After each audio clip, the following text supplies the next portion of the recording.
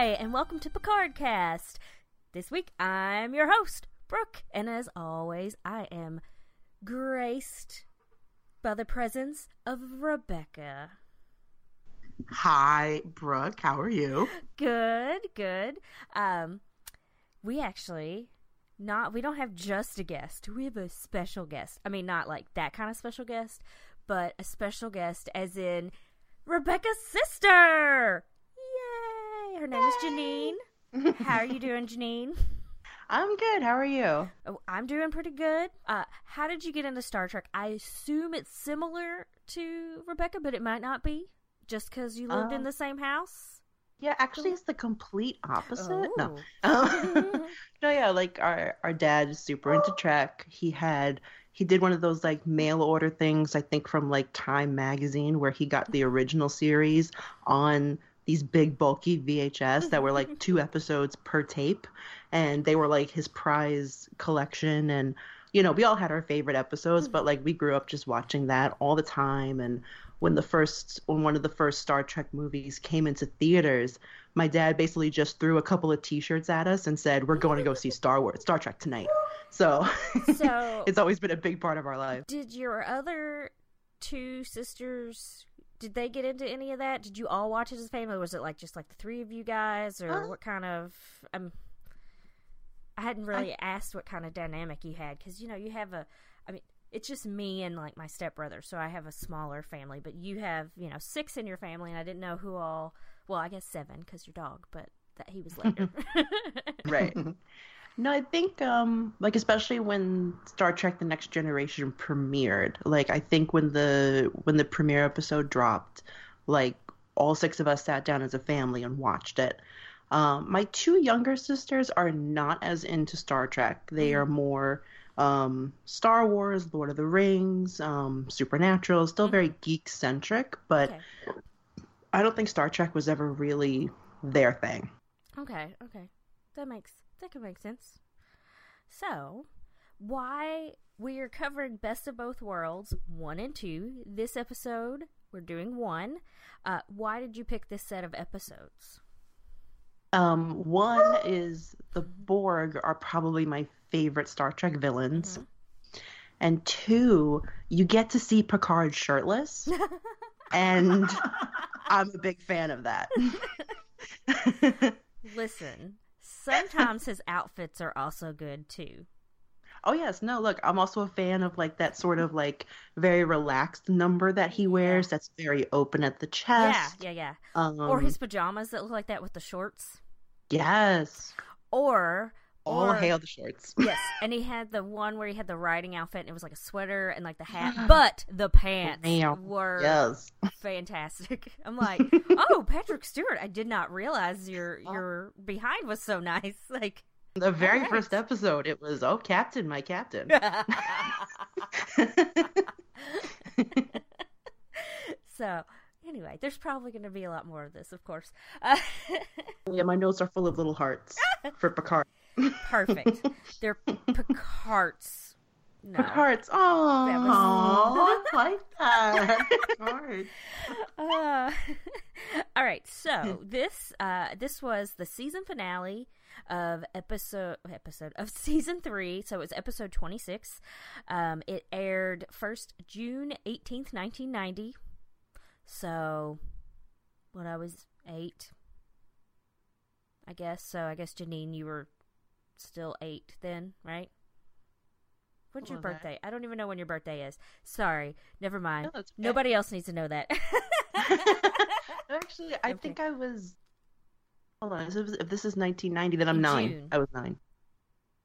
I was still 8. I wasn't quite 9 yet. Yeah. Because you're just like... I was trying to remember what month your birthday was in. Actually, it just passed. It's in October. Nice. Okay. Yeah, so it was June, so technically I was still 7, but then you and I are the same age for, 3 months, so then, yeah. So that's fine. Let's see. It was directed by Cliff Bole, and it was written by Mike Pillar, and this was the 4th one that he did this season, and he's also been, like, a executive producer and stuff, so if you haven't really looked into any of, like, people who write Trek or are involved in it, there are people who are involved, like, the whole time. But a cool thing about this episode is that, like, Michael Piller considers it to be like Riker-centric episode, which, you know, because he takes command and does everything. And he related to the character because he was trying to decide if he wanted to leave or not. He wanted to move on to bigger, better things. But come on, it's Star Trek. How could you... It's pretty big and better than a lot of things. But Gene Roddenberry and Rick Berman convinced him to stay. So it was kind of like they were his conscience or whatever convinced Riker to stay, because it wasn't specifically Picard or anything that convinced him to stay. It was just he decided to stay. But anyway, I thought that was interesting that he wrote this episode because he sort of was having those feelings. That's really interesting. Cool little backstory, yeah.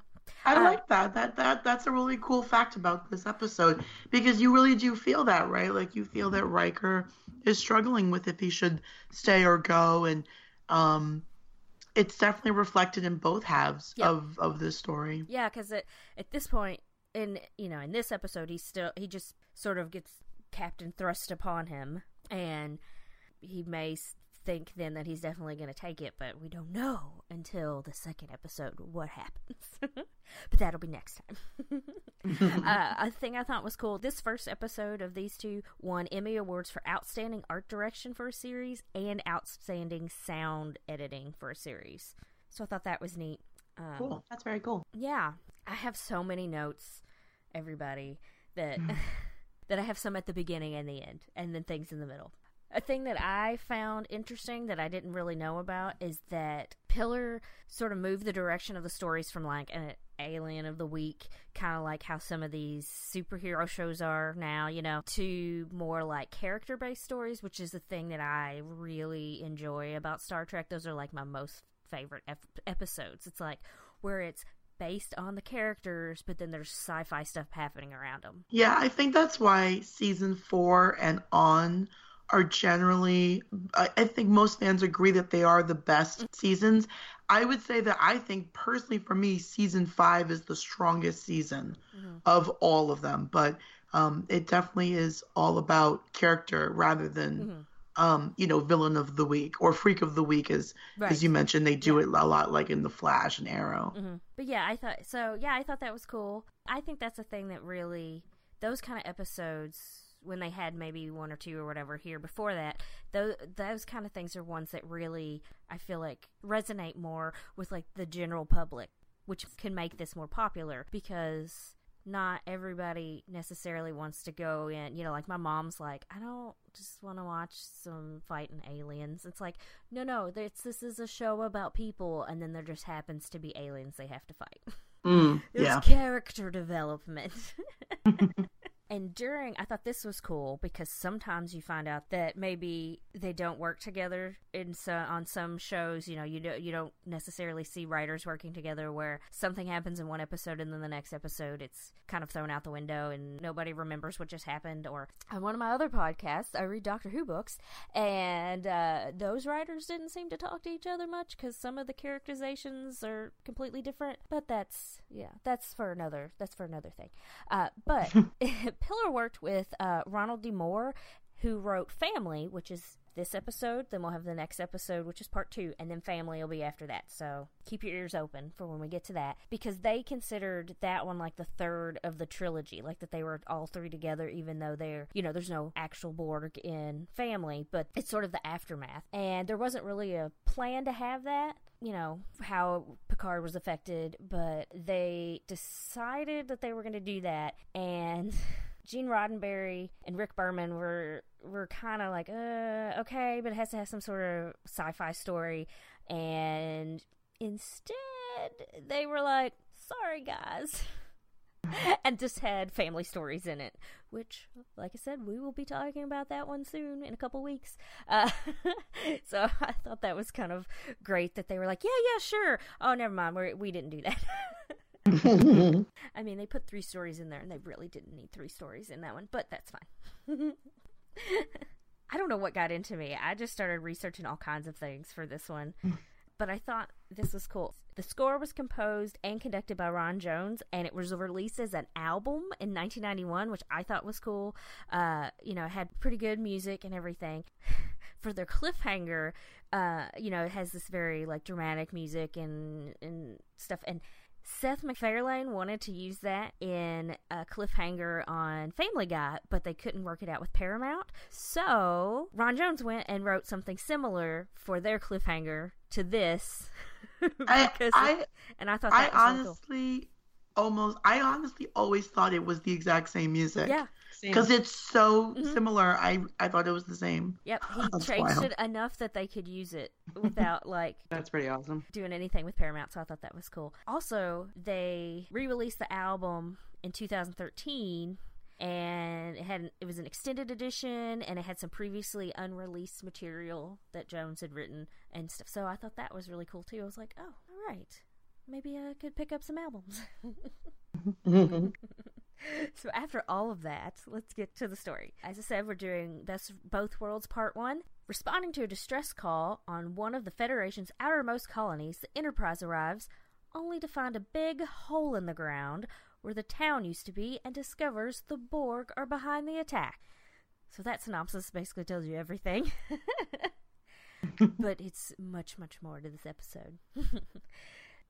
As many, many episodes do, we have our obligatory shot of the Enterprise in space. We hear the voiceover, Picard, stardate 43989.1, and for all you out there, that is Tuesday, May 31st, 2366, and it's 2144, 944, is that right?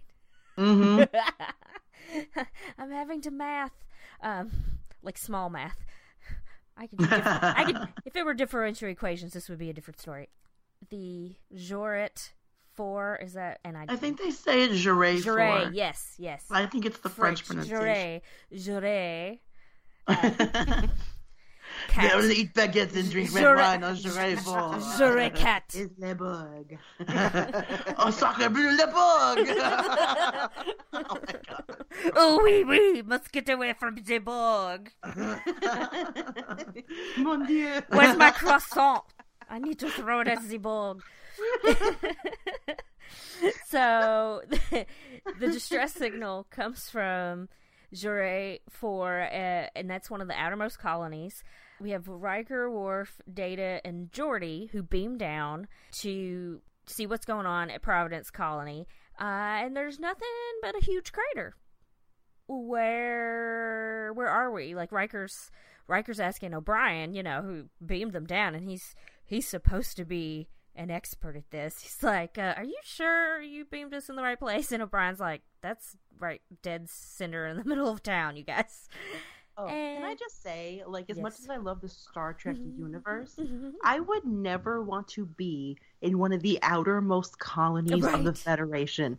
They literally drop you off and just go later days, 5 million light years away. Right? They're like, here's a replicator. Here's some period-specific clothes. Deuces. Everything happens to them. Except for there was that one colony that they picked up, and they didn't have a replicator. They were like Scottish or Irish or something. That's what it sounded like. You remember them? Oh yeah. Uh-huh. And then there was the other colony that had gone when they did, and they were clones or something. Yeah. Oh yeah. Spoilers for some of their episode that I can't remember the name of. So spoilers for a 30-year-old TV show. Well, there's someone who hasn't seen it. Anyway, I think I would be rather distressed if I, showed up somewhere that I was supposed to be and there was nothing but a gigantic crater in the ground. It's like, all of a sudden, how am I at the Grand Canyon? I was supposed to be in Indianapolis. It's like, what? So we see another so they're really going for it. They're doing another shot with another, Captain's log, star date. It's 43992.6. So it's Thursday, June 2nd, 2366, 7:09 in the morning. So, and I love that this thing that we use also has the seconds, so it's 7:09 and 25 seconds. Which is hilarious. So it's been a couple days since they went down there and there was just the crater. We have Admiral Hansen and Lieutenant Commander Shelby of Starfleet Tactical, who have showed up, and they're going to investigate the disappearance of the New Providence colony. We find out there were 900 colonists, and there are no signs at all of them. And I made a note that George Murdoch, who plays Admiral Hansen, he previously appeared in Star Trek V, The Final Frontier, as God. Oh, I didn't realize that was the same actor. Yeah. Oh, that's cool. Yeah, I was like, all right. So then... so correct me if I'm wrong, but Lieutenant Commander Shelby, she's appeared in a couple of episodes, right? Like, this isn't her only appearance? No, this is her only appearance. Really? This is her only appearance. You know, honestly, she strikes such a memorable character that when they said that, like, this character was boarding, I was like, oh, this one's here. And it's like, she's just so, she plays this so memorable. I honestly thought that she was like a recurring character. What's funny is she said the hardest part was learning all that jargon because she didn't understand what any of it meant. Whereas when you're acting, you usually can understand, you know, what the context is and you know what it means. So she was like saying that it was like she had to learn it in a foreign language she didn't know. So sorry, Rebecca, she didn't like the technobabble. Oh, well, that's right. I like it enough for both of us. I mean, you do. I think she handled it very well. And I didn't know that until I was reading all this stuff that she was not sure with it. Oh, wow. We're in the ready room. Riker, Picard, Hansen, and then in my notes I wrote Mbop because Hansen. Because it's Hansen. He's there. He's one of those guys. Great grandson. Yes. And Shelby are all talking about who or what might have destroyed the colony. Hansen and Shelby think it's probably the Borg, even though they're not 100% certain, but Riker had made his report from beaming down to the surface, and he also thought it was the Borg because it was familiar. Trenches they saw were familiar from before when they had seen the Borg.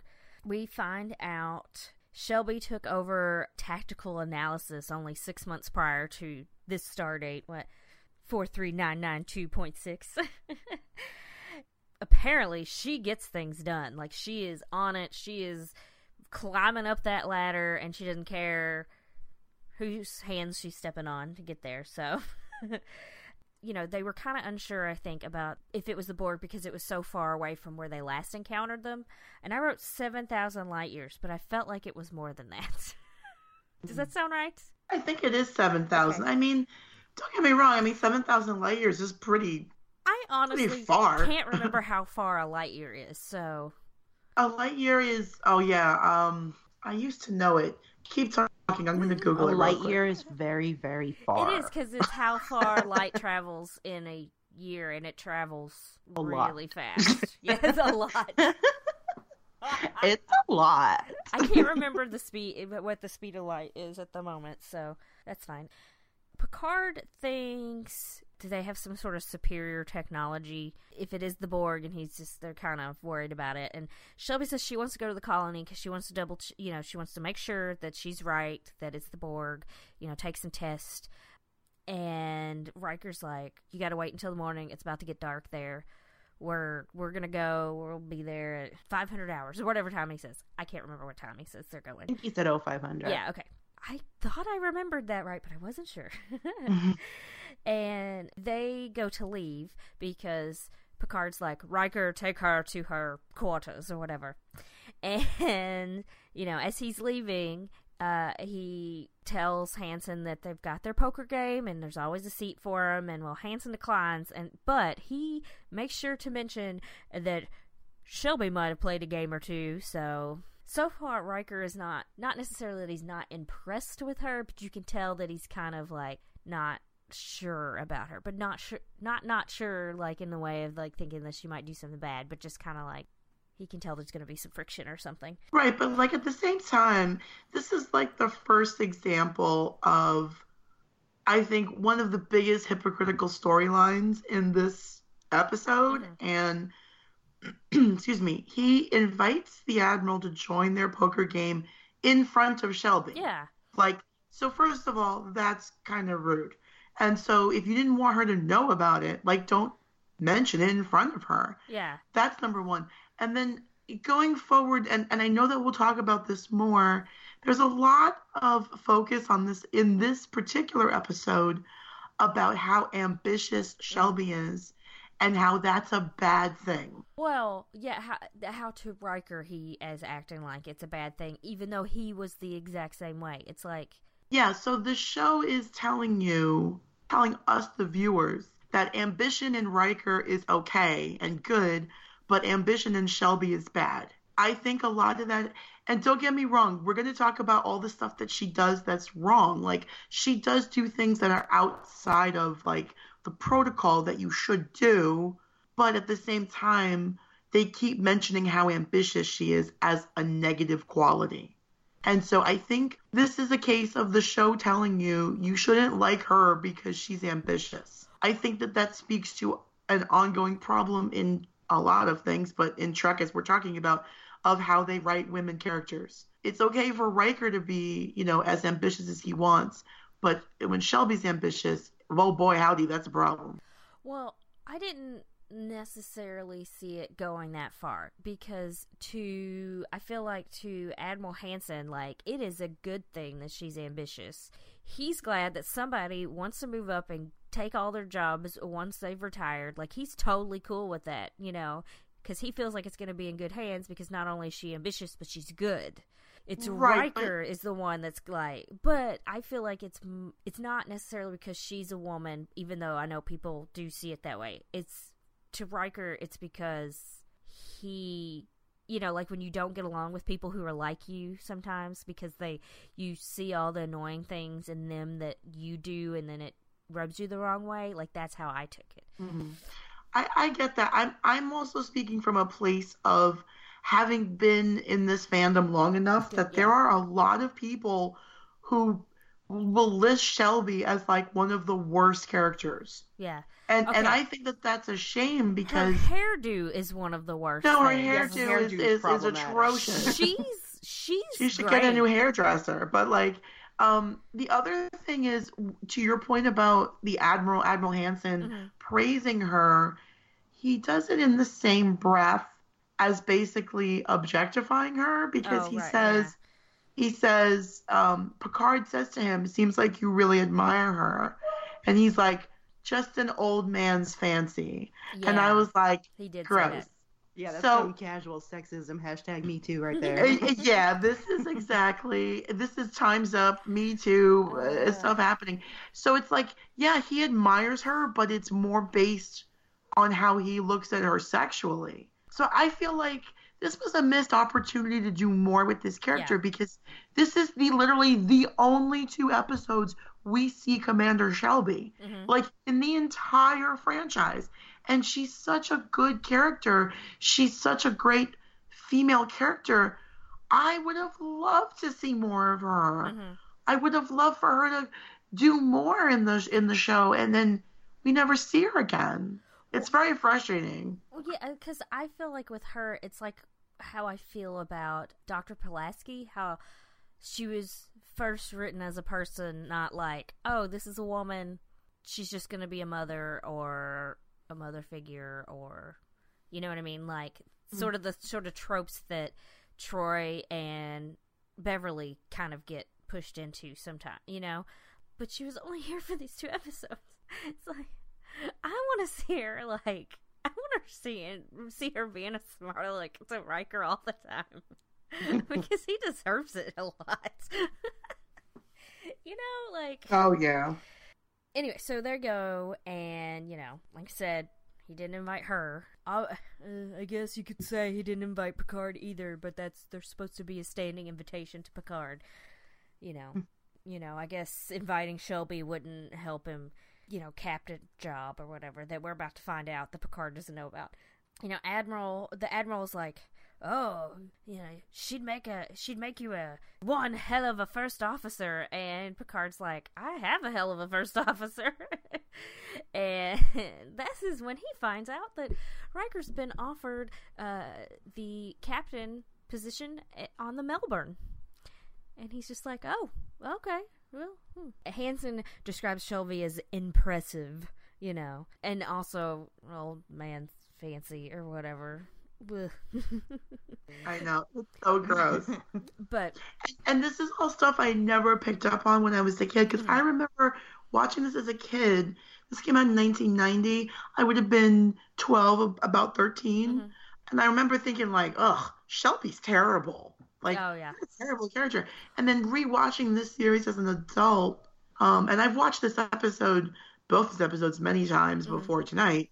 I just remember thinking, like, man, I really missed, like, the show was telling me to feel a certain way about Shelby, and it worked, because as a kid I did feel that way, but as an adult with different eyes, I look at her character very differently. Well, and even if, as when you were a kid, if the show wasn't pushing it that far for you to hate her, the culture was like that at that time. Yes. Anyway, so that would have made it more, seem more like, oh, well, women don't talk like that to people. Women don't, they just let things happen. They take care of people. They don't put their career ahead of their life or whatever. Kind of like the whole, like, because 1990, that was right out of that yuppie 80s stage where it was like some people were mad because women were more women were going back into the workplace and trying to have ambition, and then other people were excited about it and were wanting them to do this, so it was still kind of a rough time in our culture, as if it's not now, but we don't want to get into that right now. No, but it's true. But she was so unlike the other women who were on this show, because if you even think about Dr. Crusher, it's like, didn't she leave Starfleet when she had Wesley, and she really only rejoined like after her husband passed away? And then Deanna Troi, she's like a non-officer serving aboard this ship, and she doesn't even seem to try to be an officer until much later. Right. Or like one of the captains like basically makes her wear a uniform at that point, but she's still like not like she went through Starfleet Academy, but she's basically like a non-serving officer. And neither of them seem to show much ambition. And so I think to see this woman come into the show and show such ambition that's so brazen, really, is to just basically tell Riker flat out, I want your job. Yeah. You don't see it. You really don't. Well, like with Beverly, like we don't even find out till later, really, that she has gone through. I never noticed it before. I mean, I think maybe she'd been on the bridge before, like before Troi went through all of the testing so that she could, be a bridge commander or whatever. And I think maybe you see her, because I've watched so much all together in a row. I'm sorry, you guys, it's all blurring together. But like, I didn't even like realize that, oh, that was something like a course basically they had to take. I didn't know that. I just thought, well, she's got a bunch of gold things on her collar. She can be on the bridge. Right. she can be in command. She can be their designated survivor or whatever. Designated survivor. She had some good stories, but most of the time it was not like this. Like, she's just tagging along sometimes, and it's because most of the women are defined, and it's not just Star Trek. This is true of all the TV and the media that we were getting around this time. Women were being defined by the men in their lives, right? So Beverly Crusher is not so much. She's defined by that she's Jack Crusher's wife. She's Wesley's mother. Mom, yeah. She's Picard's old, like, sort of flame. And then even with Deanna Troi, she's Riker's ex. Like, when we meet these women, they are defined by other men who they are. The only one that isn't is Dr. Pulaski. She doesn't come on board. And even then, we do get a throwaway line how she was an old flame of Riker's father. Oh, yeah. So, I mean... Oh, yeah. Like, that is like... It's like... He is defined by her, sort of in that moment. It's like, oh, yeah. By the way, Kyle, I love that his name is Kyle. So yeah, Kyle Riker. Yeah. That's probably like a real, like, like Kyle's probably an old man name. By then, like everybody was using that one, and But I mean, like, that's what we were getting in the early 90s, all through the 90s, really, in movies and media, was that women were defined by the men around them. And so there's no difference here. And so when we get a character like Shelby, who is literally not defined by any man around her, society at the time is like, oh, that's bad. She's way too ambitious. And the thing is that if Shelby had been a man who had come on board, and been like, I'm gunning for your job, Riker, we would have been like, oh, he's so handsome and so sexy and so strong. And like, so. Oh, he's kind of a jerk, but I love a bad boy. I kind of like him. Exactly. Oh. So that would have been a different reaction. But because it's a woman, it's looked on negatively. I wanted to add what you were saying. Not only are women just like defined by the men, but they're also caregivers, whether it's to men or not. So, you have Dr. Crusher, who is an actual doctor caring for people, and then you have Deanna Troi, who is a counselor, and she's caring for like their mental health. Right. When we had the head of security was a woman, and then they just wasted it, they could have. I go back to this all the time. Well, they could have written Tasha Yar so much better. And, giving her more to do than just say open hailing frequencies or whatever. And it makes me even madder that they were talking about how she was going to be in like this martial arts thing when she dies. She dies before she can go. And I'm like, see, that would have been cool because everybody was hoping that she would win and people were betting on her to win. And it's like, because she's supposed to be badass, but why didn't we really get to see that? Oh, and I'm knocking things over. I'm sorry. Okay, I'm going to calm down about Tasha Yar. I'm sorry. That's okay. I get riled up about it when there's, Hashtag justice for Tasha. Right? Justice for the female regulars on this show. That's exactly. Yes. Justice for female regulars. Anyway. So, yeah. The Admiral wants Riker to take this job. He tells Picard, kick his butt, all that kind of thing. So then we see Riker and Shelby entering Shelby's quarters. She tells Riker she isn't quite sure what she's looking for. And I wasn't thinking about, to figure out if it's the Borg or not. I was like, is there something in her room she's looking for? Oh. Because the first time I watched this was the first time I'd seen it in a long time, and so it just threw me for a loop, and then I started laughing, and I'm like, I know what she meant. There's parts of the hull that were damaged, and they had this unusual magnetic resonance traces, so that's kind of like a half technobabble. Those words seem like they mean something.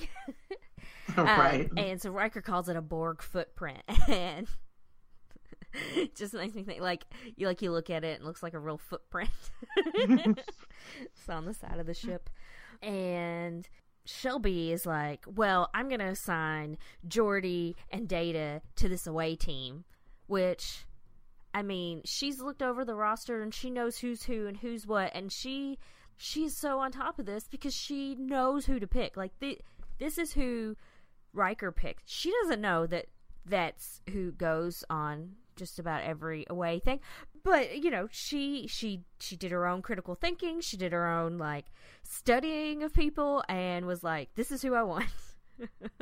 But Riker's like, oh yeah, I've already assigned them and I'm gonna go too. Well, then too, we think back to that scene in the ready room where Admiral Hansen said that she was in charge of a task force. Yeah. So she's a tactical commander. Yes, she's been running a task force to come up with weapons to defeat the Borg. She's used to being a leader and getting things done. Right. So when she comes in here and she's like, oh, I looked over the roster, here's who I've picked, and Riker gets an attitude, I get it. You felt like she stepped on your toes. Yeah. But then why not just talk about it openly and honestly and say, okay, I appreciate your input. I know you're used to running a task force, but, here on the Enterprise, I generally pick the away teams. So why don't we work on this together? No, instead, they're both trying to be the dominant, alpha here. Yes, it's annoying that he's doing this, but I like it because he's actually sort of written to be sort of like he's threatened by her, Right. Because, later he's, oh, I used to be like that, but I'm not like that anymore, and I'm just, wah, wah, wah. As Riker with his existential crisis. Right. He is threatened by her. You know, like, I don't usually, you know, because I've lived through all of this, so I don't usually toot my own horn about things, but I had somebody who was very threatened by my existence at my job, and he was like, he was really super threatened by me because I'm like, oh, I can do this and I can do that. He goes, oh, I thought it was going to take you a year to learn how to do all that stuff. And I'm like, it was 2 months. What are you talking about? Anyway, he could have said, well, I already picked the teams and you've got a good eye. Those are the two people that I picked to be on the team besides myself. You know, I was going to go too. Like, he could have been nicer about it, but no, he's like, this is my ship. I do things around here, but, you know, I already picked them, whatever. Anyway, so then, you know, Shelby, she takes it. You know, she's fine, and she's just like, okay, it's cool if you're going to be there. I'll take any help I can get. You know, so instead of, like, being snarky to him or something or trying to, like, you know, alpha him, she's just like, you know what? I'm going to be the bigger person. I'm going to be like, yeah, I could use your help because we got to get this done, you know? Right. And then she's, like, asking him how he thinks of being on the Enterprise. Is it as great as it seems? And, you know, he's like, oh, yeah, of course. And she was just like, because, you know, I want to convince Captain Picard that I'm right for the job. And Riker's like, what job? It's like, come on. He's like, your job, buddy. Yeah. He's like, yours? She's like, I want that third filled-in circle on my collar. Thank you very much. I am tired of having one empty circle with these two full circles. But, like, you know, she's like, I heard you were leaving. And, like, he acts like just because he hasn't told anybody that no one's gonna know. Right. I mean, I'm sure a lot of people talk about it because, I mean, the Enterprise is the flagship. But it's the flagship ship in the whole Federation fleet. So, I mean, if there's rumors of someone leaving and there's the option of another officer being able to serve on the flagship, like, they're going to jump at it, and they're going to probably, and someone like her who is so ambitious and that she's gunning for the first officer's position, I'm sure she has, like, basically her ear to the grapevine at all times, looking to see where she can maybe make a move, because she knows what she wants in life. She knows what she wants in her career, and she's always looking to make sure that she is, like, basically on the cusp of getting to that point. I don't know. Riker hangs out with dudes, so he ought to know that dudes gossip just as much as girls do, and sometimes more. Some of them are just like, oh, hey, what's up? What's up? And then they don't really say anything else to anybody. But some of them just will totally, like, gossip about everybody and everything in their own special way. So even if he thought only the Admiral and, like, maybe some other guy knew, of course they're going to go and tell people, whatever. You know, the Admiral has come over here with Shelby. What's he going to do, not talk to her at all the whole time? If he thinks that she would be a good fit for that job, he's probably going to tell her that. Seemed like he had anyway. So it's like, yeah, dudes are just as bad as women about that kind of thing. So his reply to her when she was talking about taking his job is, she says, I heard you were leaving. And he says, well, when I do, I'm sure you'll be the first to know. And it's like, oh, what a burn, Riker. That was a little extra. Yeah, that was a little extra. Like, I mean, at least he didn't, like, flail and then, like, just trounce off or something after. It seemed like he should have. I mean, at least he ends the scene with inviting her to the poker game, like telling her where and when. So, I mean, he could have just been like, he could have just laughed and not told her, but he does invite her to the poker game. I mean, I think he's probably just more intrigued by her than anything else. Sorry. Yeah, I think he wants to, like, show her up when he invites her. I don't think it's like, oh yeah, well then why don't you just come to the poker game? It's like he's thinking, yeah, why don't you come to the poker game so I can beat you at something. We'll see how great you are. No, but I'm sure that Riker was hoping to best her at poker. It's like, you know, reestablish his, you know, big dog status. So we're at the poker game. It's, you know, some of the usual suspects: Riker, Deanna Troi, Data, Geordi. I wrote turd face, meaning Wesley, and Shelby. I just was trying to think of a funny thing to call Wesley. This whole scene, I just kept hearing Picard's voice saying, "Shut up, Wesley!" Okay, so what is great is I actually wrote in the notes, everybody, Wes is asking dumb questions and getting embarrassed. I mean, so he's just basically having a normal day for him. Like, he's supposed to be so smart, and sometimes he's really smart, but then sometimes it's, like, dumb. Like, if he's so smart, why didn't he, like, study up on... I don't know, whatever. That's fine. I mean, I think when it comes to Wesley, again, Wesley Crusher, not the best written character. Right, yeah. Also, the character of Wesley Crusher is meant to represent Gene Roddenberry as a young man. Oh. And his love of science fiction and all that. Wesley is supposed to be, like, incredibly a genius kid, but, like, no street smarts. Like, okay. Like, it's all book smarts with him. And so, for him, he's almost like Data, but annoying. Because at least Data is like, well, he's an android. Like, he can't help it. He doesn't know anything. Yeah. But Wesley is a human being who should have picked up on, like, social cues from other people, but maybe he's actually a psychopath. I don't know. Maybe he's actually plotting to kill everybody around him. I don't know. Because he just doesn't seem to understand how emotions work.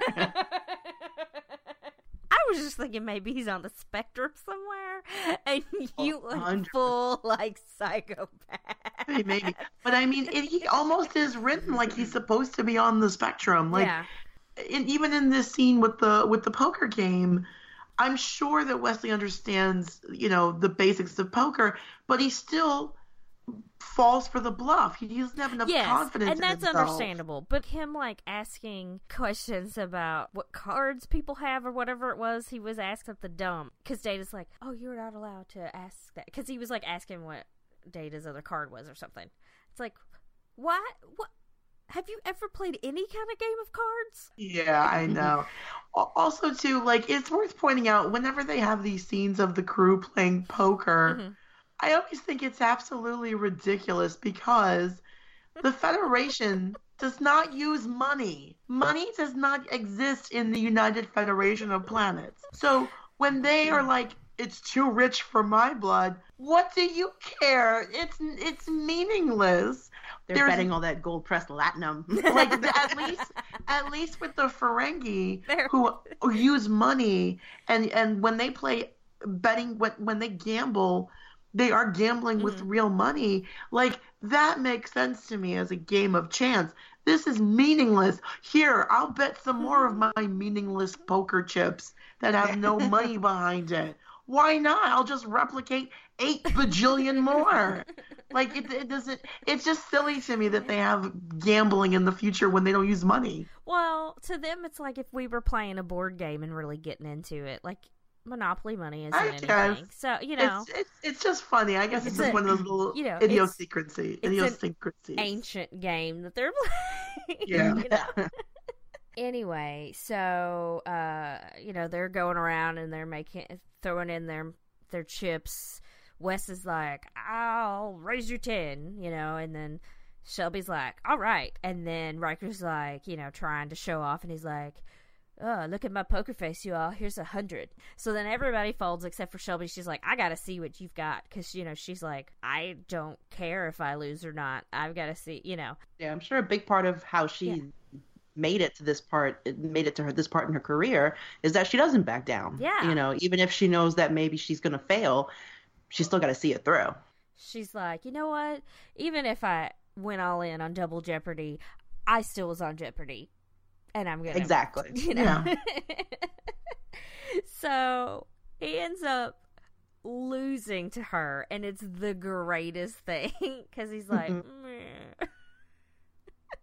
Exactly. Yeah. And then poor Wesley is embarrassed again because his hand would have beat them both, but he didn't stay in because he didn't take any risks. But it was his first time that's fine. I understand that. That was like supposed to be his first time playing with them. I get it. Asking to see people's cards. Get out of here, kid.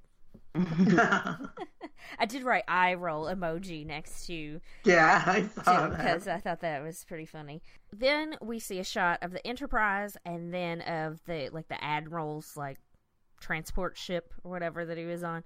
It's a very Federation-y looking ship.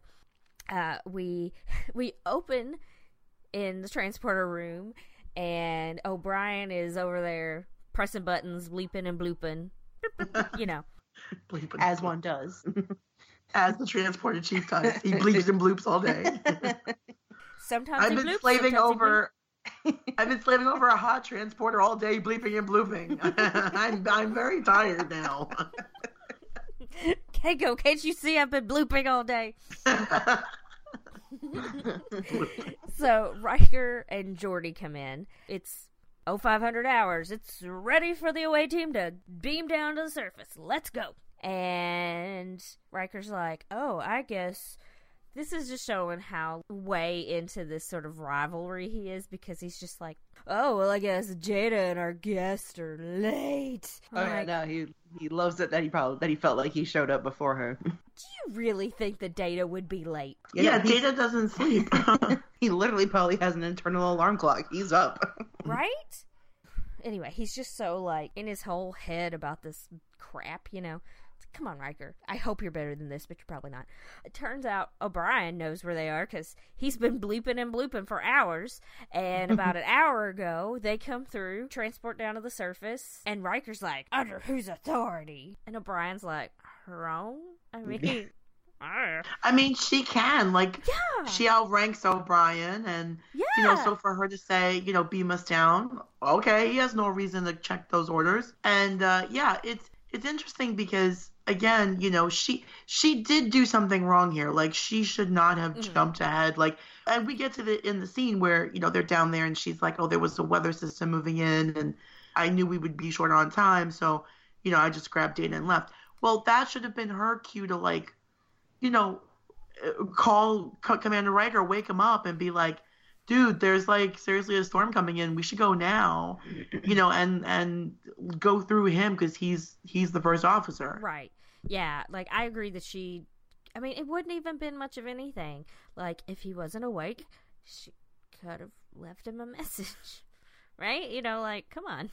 I think that does, again, come back to the fact that she's been in charge of her own task force for these past months.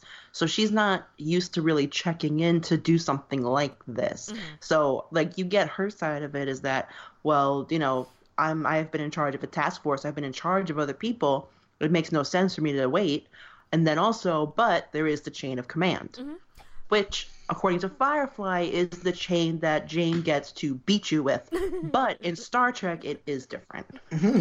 But if she becomes first officer, she's got to answer to the captain. She can't just do whatever she wants. That is true. Either. So, you know, she's still, like, having to answer to somebody where she is. It's just that I agree that she's used to dealing with her task force how she wants, and if she wants to change the time that they're going, they will, or whatever. Because she's the one that made the time, you know. If her commanding officer, if it's the admiral or somebody else, was like, you can only go at 0500, you can't go at 0400, you know, then she probably wouldn't do it. But, you know, if they were like, yeah, go, just pick a team, pick a time, whatever, that's fine. You know, that she has that ability and that freedom to change it if she wants. But because Riker outranks her in this situation, he's got all three of those little circles filled in. You know, it's very hard here. We want, you know, it's like we want to root for her. And we want to boo him, which we can still boo him. That's fine. Situation, but it's like, oh, come on, please do the right thing. So they beam down to the surface, you know, Geordi and Riker, and then we have Data and Shelby are blooping and bleeping with their tricorders or whatever. Right. They found some interesting results. You know, and before they can really even talk about it, Riker's like, come with me.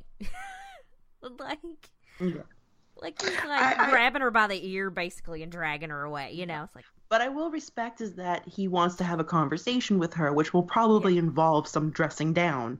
And he doesn't do it in front of Data and Geordi. He does walk her away. So there is, like, he's showing her that respect because she is lieutenant commander. Right. So she's earned that showing rank. her the respect. Right. Anyway. But also, you know, yeah, it's like, you know, he doesn't give her the dressing down in front of other subordinates, which is it's terrible. It creates a really bad morale among the whole crew. So it's like he's at least showing her respect in the fact that it's like, he's telling her, come take a walk with me because we need to talk. Yeah, I totally agree. He could have easily just dressed her down in front of the other people there, and she and Geordi and Data are all the same rank. They're all lieutenant commander, but he could have done that, but he does take her aside and does speak to her in private, even though Geordi knows, like, Geordi basically is like, ooh, she's double, like, he's kind of like that, but he doesn't do it in front of them, so I do respect him for that. Because she's like, oh, the early bird catches the worm, or whatever, and I'm like, do people in the 24th century actually still say that? Like, really? Like, you don't have a newer saying, like, right? The early rancor catches the Jedi? That's even more ancient and a different podcast. We don't talk about that here. Unless we're saying how it's less good than Star Trek. I have not taken part in that. No, I have made references. I saying. Star Wars is my one true love. So Data doesn't understand because he's like, there aren't any birds or worms here, so what is she talking about? I think she's wrong. And I love him because Geordi's like, no, that was just the same, but you're right, she was wrong in this respect. And it's like, yeah, but you could just tell that, like, if Geordi had been with an actual person, like, they would have been gossiping about this, because later him and Riker were kind of talking about her, like, oh, she's a handful. Oh yeah, it's like, no, you don't, as the boss, you don't go and tell other employees that, even if they're the same rank or if they're different or whatever. Like, that just, I hate that. But I feel like it also challenges morale whenever you're talking bad about one of them with somebody else. So, like I said, early bird catches the worm. She wanted to go before the storm. After Riker and Shelby they go off to their walk and talk, and she's like, well, can I give you my report now? Because it's important. And he's, yes, please. Turns out, same signatures. It's the Borg. There's no doubts now. Same waves and technobabble and all that kind of stuff as they found on the hull of the ship. Besides the terrain being cut up the way they've seen it in other places, the Borg. So, we go back to the Enterprise. Stardate 43993.5. There are a lot of stardates in this episode. There are. But it's fun. It's still Thursday, June 2nd, but it's 3:44. 55. Yeah, 3 o'clock, yeah. We learned that Hansen has gone back to Starbase 324. Shelby stayed on because she knows a lot about the Borg, and she's been, she's a tactical officer. She's been trying to figure out how to take on the Borg these whole 6 months that she's been there. Maybe among other things, maybe the only thing, we don't know for sure, but she's made herself very acquainted with what they do and who they are and all that. We see Riker and Picard in the ready room, and they're talking. Riker says he's issued a standing yellow alert, and all the star bases have been warned, because the Borg have been found to have decimated this colony. Just in case you don't remember, since I had so many digressions there. They assign Data and Wesley to help Shelby with her work, and Picard asks Riker what he thinks of her, and, he's like, well, she's knowledgeable, but, she's... And I wrote that she's cocky, because I feel like that's kind of where he wants to go with saying that, but he's trying to be nice, trying to be nicer, I guess, but he's just like, man, she's got her own way about her, kind of thing. I mean, do you all agree that that's kind of where he's going, or, Oh, yeah, I do. They think she's kind of full of herself. And I wrote, sound familiar? Because it's like, and then, of course, Picard's like, well, I remember when I took a chance on a first officer who was just the exact same way, and Riker's kind of like, yeah. But it doesn't make him think about Shelby different. It just makes him whiny about himself that he's not like that anymore. Of course, that doesn't happen this scene. It happens soon, but it's like, do we have to? Anyway, but Picard asks him why he hasn't taken the captain post, because he's like, I think you're ready. And I'm like, okay, Jean-Luc, I usually can go with what you have to say, but I think you're wrong in this in this spot, because anytime he's taking Picard, he doesn't want to. That's true, and I like the two of them together. I think they work well together because they have different sort of personalities. But anytime Riker has been in charge, gets a little power hungry to me, like. He's just, yeah, do this. I'm the captain, la la la, you know. Or when he had the Q powers, he's like, haha, I can do everything.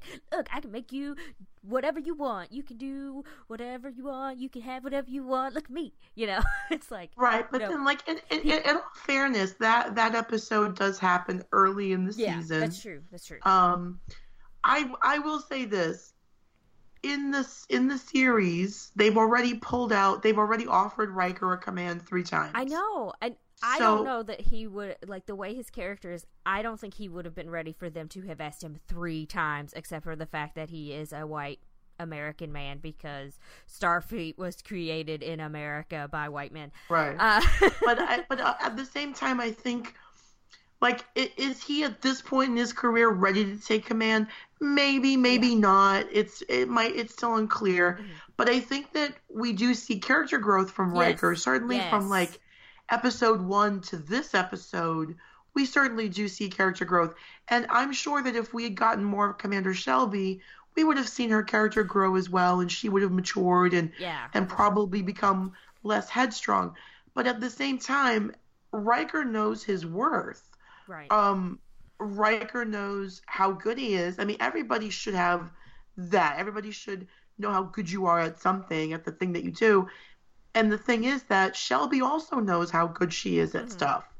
So again, does it rub him the wrong way because it reminds him of himself? I think to a degree, yes. But I think that's more of a show in 1990 saying women shouldn't be this way.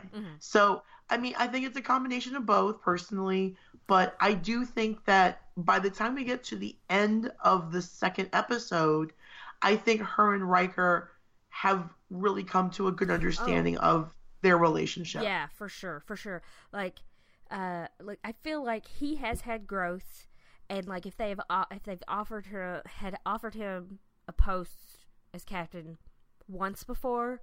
This one, that would have, but like the fact that this is the 3rd time, that seems like a little much, because later on, for sure, because I like him more and more as the series goes on, because I don't know if the writing for him got better or if they were just trying to show personal growth or a little bit of both, but and from what I've seen in the trailers, I adore him in Picard. Yeah.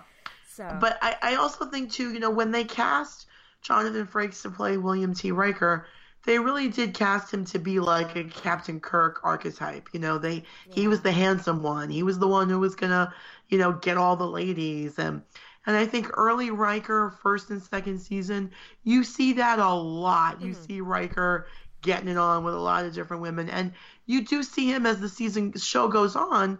For sure, you do see him have relationships and whatever. But I do think also that they do settle him in to a more mature role as he goes along, which is only natural for all people. As they get older, they mature, But, again, when he was first on, the Enterprise, he was young and needed to mature as well. And baby-faced. Yeah, no beard. Pre-beard Riker is not as good as bearded Riker. Yeah, Everybody knows 100%. that. That is accepted. Bearded Riker is superior Riker. Yeah, for sure. Also, I don't know if they anticipated how much of a lady killer Jean-Luc Picard would be to the actual audience. Oh, I don't think so. No. They were just like, oh, here's this, distinguished Shakespearean British actor. He's older, he's bald, whatever. It's like, no. They did not take into account the effect that he would have on so many fangirls' panties. Right? It's like, nice. I'm sorry. I don't know. Maybe I'm just having a hard time because I'm whining a lot about Riker. And then the next scene, he's in 10 Forward with Deanna Troi, and he's whining to her because he doesn't know what he wants. But okay, I understand she's a counselor. Like, do they only have one counselor for 1,000 people? I guess they don't have as many problems because Roddenberry didn't think there was a lot of conflict, so they may not have as many things they need to talk about. But I mean, they've never shown her with a staff. yeah, like Dr. Crusher has a staff. She has other doctors that work under her. She has nurses. She has a full, is it sick bay, right? And that's for physical injuries. Yeah. But Troi, you only ever see her in her office counseling people individually. So I don't think she has a staff. I think she is the one counselor for the entire ship. I think it would have been a good idea to have more than one. Not that that matters with the writing necessarily, but it's like with that many people, there was going to be somebody that she could have a conflict of interest relationship with. You know, well, it's 100% conflict of interest for her with him because, like, she's his ex. I mean, he shows up on the ship the first point and at the first time in Farpoint, and immediately she's talking in his head, Imzadi. Like, that's a conflict of interest. Yeah, but again, that's how the show wrote her, right? Like, the show wrote her, right? The first time that we see her and him together, she's like, do you remember how I taught you how to read my thoughts? And it's the equivalent of like, remember all those nudes I sent you? And but like this scene in Send Forward is really interesting because when Riker says that like he sacrificed a lot and he motions toward Deanna, so in Star Trek canon, and you get this in the books, and they do reference this in other versions. When he was a young lieutenant about to be promoted to lieutenant commander, I believe, he and her had a plan. They were supposed to meet on Risa for like this big vacation, and like they were hot and heavy, and they were probably gonna get real serious. And then he basically decided he was offered a chance at a promotion, but he like had to take it right away. And instead of like, because it's super easy in the future to call people. Like, you just send them a message, subspace, wherever they are, and they get it. Instead of, like, even telling her, I'm not going to be able to meet you, he just literally stands her up. Yeah. She goes to the planet. She waits for him there. He doesn't show up. And that's the end of their relationship. Like, he completely ghosts out of her life. And he was okay with that decision because it advanced his career. So again, here's the show telling you it's totally cool to treat a woman like shit. Sorry, crap. And it's totally okay to do that. Rebecca's gonna get buzzed again. I am gonna get buzzed. I always get buzzed in my potty mouth. It's okay for a man to treat a woman like that because he's advancing his career. But imagine if Shelby did the same thing. Imagine if Shelby ditched a guy. Oh my God, what a you know what, rhymes with this ice queen. So I mean, again, like, he out and out stood this woman up, and he was totally fine with it. And he even says, I liked those things about me. You were totally cool with your behavior, bro. Like, and now it's a problem. Like, what is that? Like, I was a douche canoe and I liked it. Yeah. But no one else can be a douche canoe. At least the fault they've got a vagina. Like, don't you dare be a douche canoe. Boys will be boys. So boys will be held accountable for their decisions. Yes. Okay. She's talking to him not as his friend, ex-girlfriend, more like she's just always in this like counselor mode where she talks to people like this, and she says, well, how does that make you feel? Like every TV psychologist asks. Which I had a real one ask me that before. Like, I told her sometimes, she's like, well, how do you feel about that? And I'm like, I just told you all of that. Like, did you not extrapolate any of that from what I just said? It's like, it's such a and now I just got bleeped. Okay, anyway, sorry. Haha, we both got bleeped.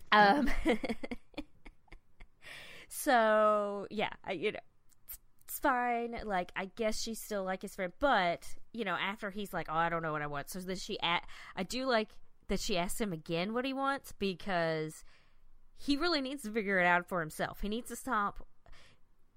he needs to stop whining to her. Like, he can whine to her for a little while. That's the thing. It's like you have friends and they'll let you complain for a while, and then they're like, you know what? I know you can do better. You can do this. I'm rooting for you, kind of thing, and it's like, I'll be here behind you. Just don't worry, let you wallow and then help you back up, And so she kind of is, to me, sort of tries to do that, the best way they think a lady can, I guess. But because she tells him that he's, he's happier than she's ever known him, and that he's grown so much, which we have seen that. We just discussed that. And that he's comfortable there. And, oh, maybe I'm too comfortable. No, there's not anything wrong with being comfortable. You can get too comfortable sometimes, places, and get in a rut. But there's nothing wrong with being comfortable somewhere. And, like, if he wants to shake up his career, he can do that. Yeah. Like, it is in his power to do it. So, I mean, I think the conversation in 10 Forward is a good one, because I think Deanna does help him kind of analyze his feelings toward himself, toward Shelby, towards his career. Because by the end of the second episode, he's very confident in his decision of what he wants to do. Like, He's extremely confident. And so we could see that, and it's not just this conversation, but everything that happens after that has made him feel much more secure in his position. Mm-hmm. So, I mean, it's a good moment, certainly between like two people who are, friends, mm-hmm. and were one time more than friends. But I think it's a good scene, and I think it helps him kind of start to work out, what he's feeling. Yeah. I did tell the girls before we started that I had put in the notes, cue straight white man tears, because he was whining. But I'm just I cast a lot of straight white man moments in this. Yeah, so it's like, it's fine. I understand. Like, he's got a lot of conflict, and it might have been. That's why they need another like counselor, because he really should have gone to somebody who was, could be more like objective. Yeah. And, be able to be like, so, what do you want? Why do you feel that way?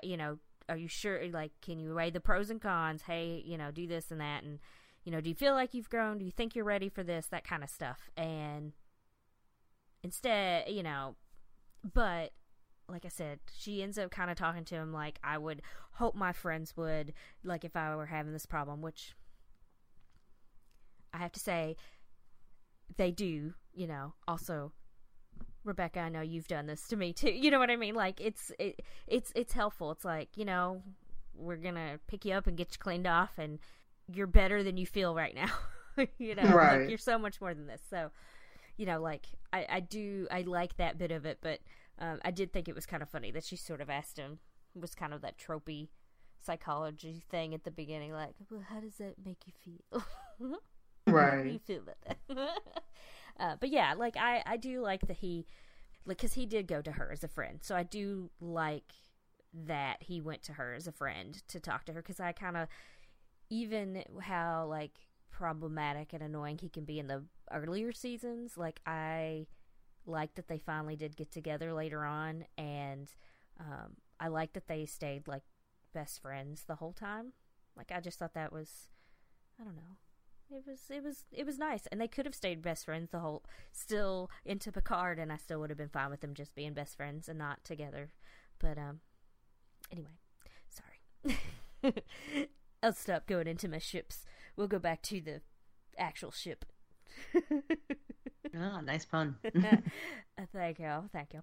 So, in engineering, we've got Data and Shelby and Wesley and Geordi. They're doing all this technobabble, and turns out, camera pans around, there's Riker. He's listening in. Some other, lieutenants or whoever are behind him, I made a note that one of the female lieutenants behind him looks super bored.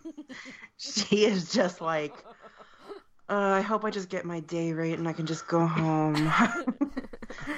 She's like, I don't want to wear this jumpsuit She looks anymore. so bored.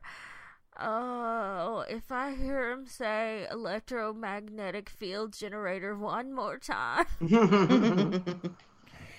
She's like so oh my done. gosh, she has like face. That's so great. So they're thinking if they can break one Borg generator, then another one's going to come up right away without any kind of interruption, because that's sort of how the Borg works. Like, you shoot one, well then there's another one it's his job to kill you this time instead of the other guy, or whatever. So, Riker wants to know how much damage they would need to do to a Borg ship in order to, shut them down for, any period of time, because even a couple minutes would be good for them. Shelby says they could, be down 78%. So that means that the cube could be working on 22% and still be okay. And I'm thinking, I've had cell phones that when they get to 27% and I try to get onto Facebook, it just dies on me. So I'm like, right? Good for you, Borg. What sort of ion lithium battery are the Right? Borg using? Right? Because it's like, you're not getting a ding, ding. You're at 20%. Plug yourself in. So, he wants to know how long it takes. Geordi thinks it's going to be like 18 months to complete these updates to the weapon systems and all that kind of thing. And what I really wanted him to say, but you don't have to take my word for it, and that never came. Oh no, take my word. That's amazing. I love it. So, and he says that it's designed to, to knock out about as much as like the 78%, basically, about that much. So, they're getting kind of close with what they can do. And Shelby thought that they were projecting 24 months. And I'm like, just say 2 years. Yeah, really. Because I feel like, side note, I feel like when people say their children are 24 months or something, I'm like, they're 2 years old. I was literally just thinking that. Oh, my daughter is like 78 months old. And it's like, just say she's almost 4. Because I guess I'm technically 300 and something months old. Oh my gosh. Like, it's wonderful. It's wonderful. So Geordi and Wesley are like burnout. Both of them. They're like, I'm tired. I can't think straight anymore. I think one of them says their brain is clay or something. Shut up, Wesley. Right. And then Shelby's like, well, let's, we should do this. And how about we do that? And, and Riker's like, no, you need to go to bed. And she's just like, but, Data doesn't have to sleep. Let me do this. And he's like, no, that's an order. Instead of letting this woman, stay up maybe an hour or two later, like, and trusting that she knows her, like, capacity, or what, like, she knows herself well enough that she will be responsible enough to get some sleep. He's just, nope, out, Right. But also, this could also just be a bit of a callback to how much he recognizes himself in Shelby, and that maybe he knows in a situation like this, he would push himself as well to maybe be up for like 48 solid hours. But then when the crisis comes, she's not going to be thinking clear-headed because maybe he's done the same thing. And so just to give him the benefit of the doubt, instead of him just being, big white man and this is what I'm telling you to do, he's just like, look, go to bed now, because probably it's going to take her a while anyway to shut her brain off. Right. This way, at least maybe she can get a couple of hours of sleep instead of just working clear through the night, because she's going to get on a tangent, and when the crisis does come, she won't be clear-headed. Right, and I understand that because I definitely would do that. But I know that whenever people are going to do something that I know that I would do, but I don't know if they would, I'd be like, I know if it were me, I would probably stay up later than I intended to, and then I would be worthless. Not that you would need to say that, but, if it were one of you, I would say, I would be worthless the next day, so maybe it would be a good thing to make sure you get enough rest so that we can clearly think about things in the morning. But I don't know. That's not how he talks to people. That's fine, I guess. Whatever. You know. There's just a lot of times where it feels like he could be nicer, more civil to her, being over dramatic about things, and because it is understandable. She should get sleep. Yeah, and I think this is where some of my own personal dislike of the character of Shelby was coming through, because it's just like, girl, he's just trying to help you. But maybe that's also how the character is written, and that, the writers want me to feel that way. And it's less about well, she's a strong woman and she does know her own limits, he's maybe mansplaining to her what her limits actually are. I feel like someone like her would know her own limits. My big sister in my sorority is this girl, basically. She's like a police detective, and she's always known what she's wanted to do, and she's gone for it, and she, has always been very direct and able to do things and ambitious and everything. I would have trusted her to know when she hit her limit and could go to sleep. But obviously, Riker doesn't know Shelby that well, and he is just looking out for her. So we go back to the Enterprise. Picard is pacing on the bridge. Worf gets a sensor in their range, and he hailed it with no response. So they decide to change course to intercept, and turns out that ship changes course to intercept with them. They bring it on screen, and it's a Borg cube, of course. Dun, dun, dun. Exactly. Thank you. So, Picard, I don't know, I just wrote this down because I thought it was great. Picard tells Worf to call Hansen and say, "We have engaged the Borg." I wrote a note too. I was like, "Oh, it's so hot." So hot. And I wrote, "I wonder what China pattern they'll replicate," because, engaged. Sorry. I'm a nerd. We see the Borg cube and the Enterprise together, in one of those space shots. And they're specifically hailing Picard. They're not just like, "Hey, we need to talk to somebody." They're like, "We want to talk to Jean-Luc Picard. And now." I would hail Picard too. Right. For different reasons. But, I mean, why? I was gonna say why even talk, but he's got a great voice, so whatever. Exactly. So they're still not sure if this is the same ship that they had encountered in a previous episode, but they're trying to figure it out. Data says the dimensions are the same, and I don't. All the Borgs could have the same size cubes. Who knows? That is true. Yeah, they don't know that. Yeah, they don't have any idea yet. So they're like, "Hey, we need to talk to you." And so Picard's like, "This is Jean-Luc Picard," and then the Borg finish his sentence. And it's not just one Borg. Keep in mind, the Borg is a collective, so it's all of these voices, sort of monotone, robotic-y, saying it. It's like, oh, that's kind of creepy. Oh, the Borg are so creepy. They are. For cyborgs that don't have any kind of personality, they can still be pretty creepy. Well, I think we've often, I think in a previous episode or maybe a future one, because I've lost track of when we recorded these things, I think we did say that I said that the Borg were a combination between the Daleks and the Cybermen from Doctor Who. Yeah. They've sort of got the quote unquote best from both of them, and they really do, because would you say they have the best of both worlds? I would. He said the thing. She said the name of the show in the thing. But yeah, it's true, they are, because they are the collective, and they are terrifying because you can't stop them, and they work as one. Yeah. So the Borg are like, "You need to lower your shield and prepare to come over here." And he's just like, "What? No. And they keep saying they're going to destroy the Enterprise, and it goes back and forth and back and forth. And then Picard's like, "You ain't going to do that. It's not going to happen. Sorry about it." Of course, they just keep telling him, resistance is futile. You're going to be destroyed. But good old Picard, he's not taking it.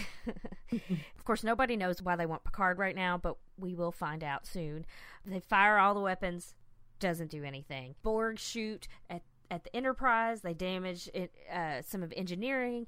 There are 11 people who have died just in engineering. There are 11 people in engineering who have died, and then they still have plenty of people to run things. And Deanna Troi is the only counselor. Can we talk about how extra LaForge was by rolling under the door unnecessarily? Oh, it was very extra. Yes. Like, it wasn't even down that far, and he's just like, four, barrel roll! He had like 4 feet of space and rolls under the door. He could have comfortably gone. He could just Ducked comfortably under ducked a under little. the door. I would have Instead, liked him. He rolled. I would have liked him to limbo under the door. That would have given it some good flair.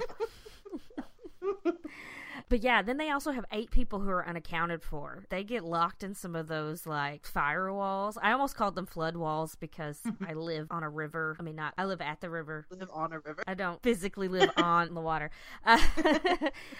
So we have flood walls for whenever it gets too high. But, maybe some of them got trapped behind that or whatever, or they just ran away and then dropped their communicator so nobody knows where they are. People are scared to death, obviously. People are dying. People are hurt. It's bad. So I would also like to point out that right around when this happens, right before Geordi has to evacuate engineering, there is a scene where they are fighting the Borg, and Shelby says something about we should modulate the phasers or whatever, and Riker seriously mansplains to her they have the ability to adapt. Yeah, and she's like, first didn't I of just all, say that? the look she gives him is a drop dead, like, I hope you just drop dead, buddy. Look. The other thing is, she's the head of the task force in charge of defeating the Borg. You don't think she knows that? But you felt the need to tell her, explain to her, mansplain to her that they can adapt. Right. Thanks, Riker. What would we do without you and your penis telling people what's what? Like, it's just so gross. We see that they can adapt because they're showing up in engineering too then, right? No, that's not when they show up. They show up later. Okay. So they try to do this randomization thing so that the Borg can't get them. So then they book it out of there. They're like, let's go. The Borg follow. Geordi is going to work from the bridge since everything's cut off in engineering. And dramatic rolled into that door. I know, right? It's like he rolls off the turbo lift into the bridge. He just rolls everywhere now. He like tumbles off the turbo lift and rolls out. Woo! Just made it. Pops on that back console. Hardcore.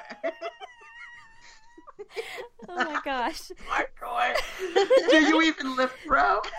Oh god. So they're like, hey, there's a nebula cloud over there. Let's go hide in it. Because, maybe the Borgs can't sense them over there. And, well, as long as the Borg keep looking for them, Picard thinks that they won't bother anybody else. So, they already know they're in this. They may not get out of it. He's fine with that. He just doesn't want them bothering anybody else until he can kind of figure out how to get rid of them. So we go to the observation lounge. Shelby and Data are doing some sort of presentation with graphics and videos and, renderings and things. And they're talking about the frequency that they need to blast the cube. And I did write, when they show the wide shot from far back, you see someone on the left-hand side leaning really far back in their chair. And then when they go to the front, it's Riker's chair.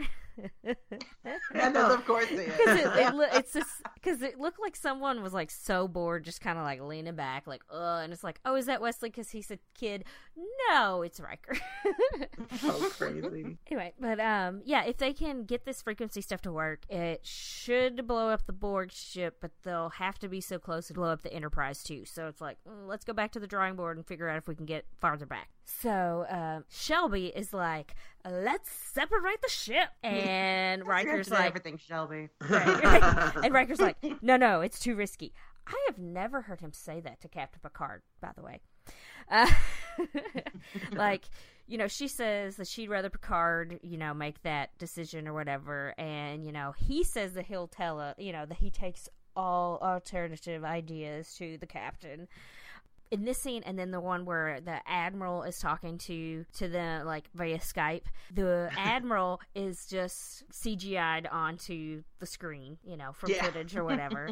In the original version, there's no reflection on the table, but then the stuff that's displayed that Data and Shelby are showing is actually displayed on the screen, so you see the reflection on the table. I watched the remastered version, so there's a reflection for both. But I thought that was interesting. I was like, oh, that's cool. Yeah. That's cool. So after, you know, he's like, oh, well, I tell the captain. Then he just dismisses everybody. But basically, it's just like Data and Wesley and Shelby who leave. And Geordi's sticking around, and he's just like, oh, hey, technobabble. We need to do some higher power transfers on a reflector dish. And it's like, oh, okay. And so it'll take the better part of a day. And I'm... okay, you don't really have days and nights, but okay. Before Riker is like, yeah, okay, he doesn't even give him an answer, yes or no, or that's okay, or can you do it faster, or whatever. He just automatically goes into like talking about Shelby, and this is where I was like, as a manager, I don't think that he needs to be like necessarily discussing how he feels about, you know, other employees' work conduct with other people, you know what I mean? Like, maybe he shouldn't do that. Yeah, no, absolutely. I mean, she's his subordinate, right? Mm-hmm. So, like you said, like, he's like her manager, and he's talking to another subordinate about her behavior. I mean, it's really unprofessional. And then he's like, I can handle her. Yes, that's what I like. I wrote barf after that, because just the way he said it. Barf-worthy. Yeah, no. Just the way because he's just like, well, blah, blah, blah, oh, yeah, she's, you know, and they're going on, and he goes, don't worry about it, I can handle her. And it's like, you were just acting like you didn't want to deal with her. What? They do some, like, interesting shots in this episode, I noticed, because next we're in the ready room, and it looks like Picard is sort of staring off into nothing for a second, and Riker comes in, and, oh, look, he was sitting across from Shelby because she'd come in and told her saucer plan, you know, and Riker's kind of annoyed because she went over his head. She didn't trust that he would tell Picard, but she also didn't say, well, then she didn't say, well, you know, do you mind if I talk to him, or can we go together to talk to, you know, both of them are just having problems communicating with each other. They're just really butting heads on things. So Picard says, I agree with you, Riker. It's too risky to do it now, but I want you to use that as a plan B because we might need to separate. And I'm like, is Picard feeling okay? Because he's the one who's always saying they need to separate. And in a future episode, Rebecca says that, and I'm like, I haven't noticed that. And that was before I started watching. I had seen so many and rewatched so many, and yes, up to this point he has said it a lot. From the beginning of the series to this episode, he said it quite a few times, so it's like, I'm gonna take his temperature because I think he's not feeling okay. Shelby and Riker leave the reading room. They get in a turbo lift. She wants to go to the battle bridge. You know, he wants to talk to her first. Instead of talking to her there or in the, you know, he's like, stop. No. Like, he could have waited. Nobody else was going to be on the battle bridge. He could have waited to talk to her there or whatever, you know, if he didn't want to talk to her out in the open in the hallway. I do appreciate that because he, you know, he might get mad or he might say something he didn't want anybody else to hear. That's fine. So I'm okay with that. It's just, you know, he's just like, halt, you know, to the elevator.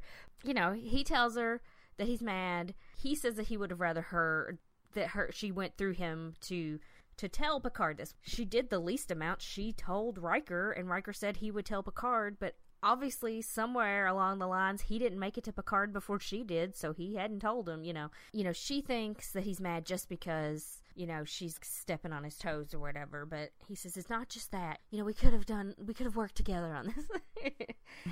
And I just want to believe that, you know, he really wanted to work it out. So, you know, that should be the end of it, but she's just standing there and kind of like, okay, so fine, whatever, it's done. And he says that he's, you know, if she ever does anything like that again, he's gonna like knock her into next Christmas or whatever it was. Like he would knock her back to being a first year cadet. Yeah, first year, yeah. And I'm like, excuse you? That was a lot. I will say this. I think to a degree what she did of going straight to Picard was on the inappropriate side. Yeah. Like I don't there think is a chain. I don't think she necessarily gave Riker enough time to go to Picard. I think No, as soon as she he didn't. dismissed them, she went straight there. Yeah. Like in this case, I think this is an example of her doing something that was inappropriate. Mm-hmm. Her motivations may have been, good and noteworthy, but she did it incorrectly. There is a protocol. There is a chain of command on a starship, and she did not follow the chain of command. And it's not like Riker did something. It's not like Riker said to her, I won't tell the captain about your plan. So yeah, this is a case of her not doing something correct. Right, for sure. But I don't necessarily think it warrants him, being like, to the moon, it's a little... To the moon, Alice. Yeah.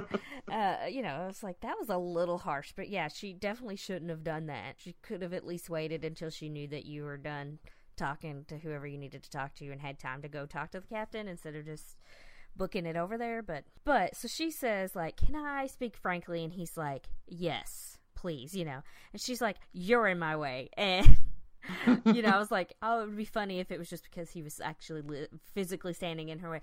But she means like professionally. She's done with him at this point in time, I think, because she's just like, you're in my way, and I'm gonna go through you if I have to, basically. Ooh, she is no more pleasantries. But I mean, if somebody says they're gonna knock you back a few years, that's some rough words there. Mm-hmm. So they go on to the battle bridge, and he tells her that he's gonna play it safe with the Enterprise and the crew. She said, and she tells him again that he's in the way and that he needs to let somebody who could be a little more risky there, and he's mildly annoyed by that. Well, she also accuses him of hiding in the shadow of Picard. Yeah. True. Yes. And passing up commands. So she's like, basically like, get out of my way of someone who's going to be like basically a better complement to him as the captain, instead of this first officer who's just like this, who's become like a shrinking violet practically. Yeah, it's like she does not know how much that's like messing with Riker's mind, because he's already feeling like that, but he's not communicating that to her. He's just taking it out on her, and you guys just need to sit in a room and talk this out. Stardate, it's another one. 43996.2. So we've gone to the next day. It's Friday, the 3rd of June of 2366, and it's 1700 hours. So that means it's like 5:31. I never know if I should be like exact, like 31, or whatever that it says, but I kind of like that it's very exact. They're still in the cloud. That's basically all that happens. Picard still doesn't know why they want him. He starts walking around and he's checking on things. He continues this walking around the ship. He walks into 10 forward. From our angle, we can see him come through the door. We see Guinan over in the corner. He walks over to the window and is looking out, and she, out of the shadow, says, do you have trouble sleeping too? And, he says that it's tradition for a captain to tour the ship before this battle, and he brings up all this, quote-unquote, ancient history, because not all of it's as ancient as others comparatively, like to us at this point in time. But he brings up stuff like Nelson going to Trafalgar, and then like the Roman Empire, and it's like, why couldn't he brought up Watergate or something? I don't know, because there wasn't a captain. But I don't know. It's like, I feel like there could have been something more closer to the time period that this was written to seem like that was still also like ancient times to them. I don't know. They could have made something up from... They do that sometimes. Yeah. I know they do that sometimes too. Like, it's just like what happened when Shakespeare wrote his sonnets, or when Bluggity Blah wrote his famous play on Juré 4. They do that sometimes. Captain What's His Butt won the Battle of New York. Captain What's His Butt. I just can't get into Blubbity Blah. Like he's too much for me. Always existential crisis. He's so extra. She asks if he expects to win. He's like, it's a possibility we can. And so she reminds him that her people have come in contact with the Borg. Some of them died, but some of them survived. And so there is a chance, but it could take millennia or something, it could take a long time, but... She definitely brings out the point that, like, even if there's just a handful of humans left, mm-hmm. if there's some of you left, then you've still won. Yeah. Because you've still kept your culture alive. So even in her case, there's not a lot of her people left, but she's still around and she's mm-hmm. still there to tell the story. So, that's kind of what she's telling Picard. Like, even if not everyone survives, as long as some of you do, mm-hmm. that's the most important thing. So yeah, they've been, he thinks that this is just going to be another page in the history book. And then all of a sudden there's some explosion and he gets called to the bridge by Worf. So we go to the bridge. They're on red alert. There's red lights flashing everywhere. Riker lets Picard know that there's a magnometric guided charges. Something. Sure, Jan. Yeah, I don't know it. Technobabble, and when they show it, it looks like the Northern Lights. I was like, oh, it's Aurora Borealis. Look at that. Their shield's at 48%. They rock. I love how they do the, like, rocking over like they got hit or an earthquake or something. It's cute. Picard wants to get the heck out of there. Geordi does some more technobabble about shield harmonics. Then they get hit, and it's like, oh, geez, this is bad. But they prepare to leave, and they ready their weapons, and the Borg follows them. They keep trying to catch them with the tractor beam, and finally they do. Then Borg drones start appearing on the ship. For the time being, a couple of them can get shot because of the phasers, because they've, recalibrated phasers or whatever they've done. And as soon as one is dead, then another one pops up, and then, blah, there's back and forth and back and forth. And one pops up in the midst of this and just grabs Picard and is gone. Oh no. So if you're watching this for the first time, it's like, ooh, this is not good. No, yeah, I definitely remember watching this as a kid and just being so like, oh my god, they got the captain! Right? How is this going to end? And this being the season finale, and you don't have Netflix, so you just can't watch the next episode. You had to wait. And it was months. 3 whole months. It was like 3 months and a week when I looked it up to see how far it was in between. I'm like, that is a rough summer. Yeah, no, that whole summer you're just like, what happens to Picard? Oh my god, the Borg got him. Sure, the ice cream man is here, but what happened What about Picard? Picard doesn't have ice cream in the Borg ship. Right? So, like, Worf had shot one, and Riker had tackled one, and they disappear when the drone that grabs Picard disappears. And so Riker falls to the floor because he was like on top of him holding him down or whatever, and that's kind of amusing. I do think it's funny that Worf shoots a phaser at the Borg and it doesn't work now because they've adapted. And then Riker's like, I know, I'll punch it.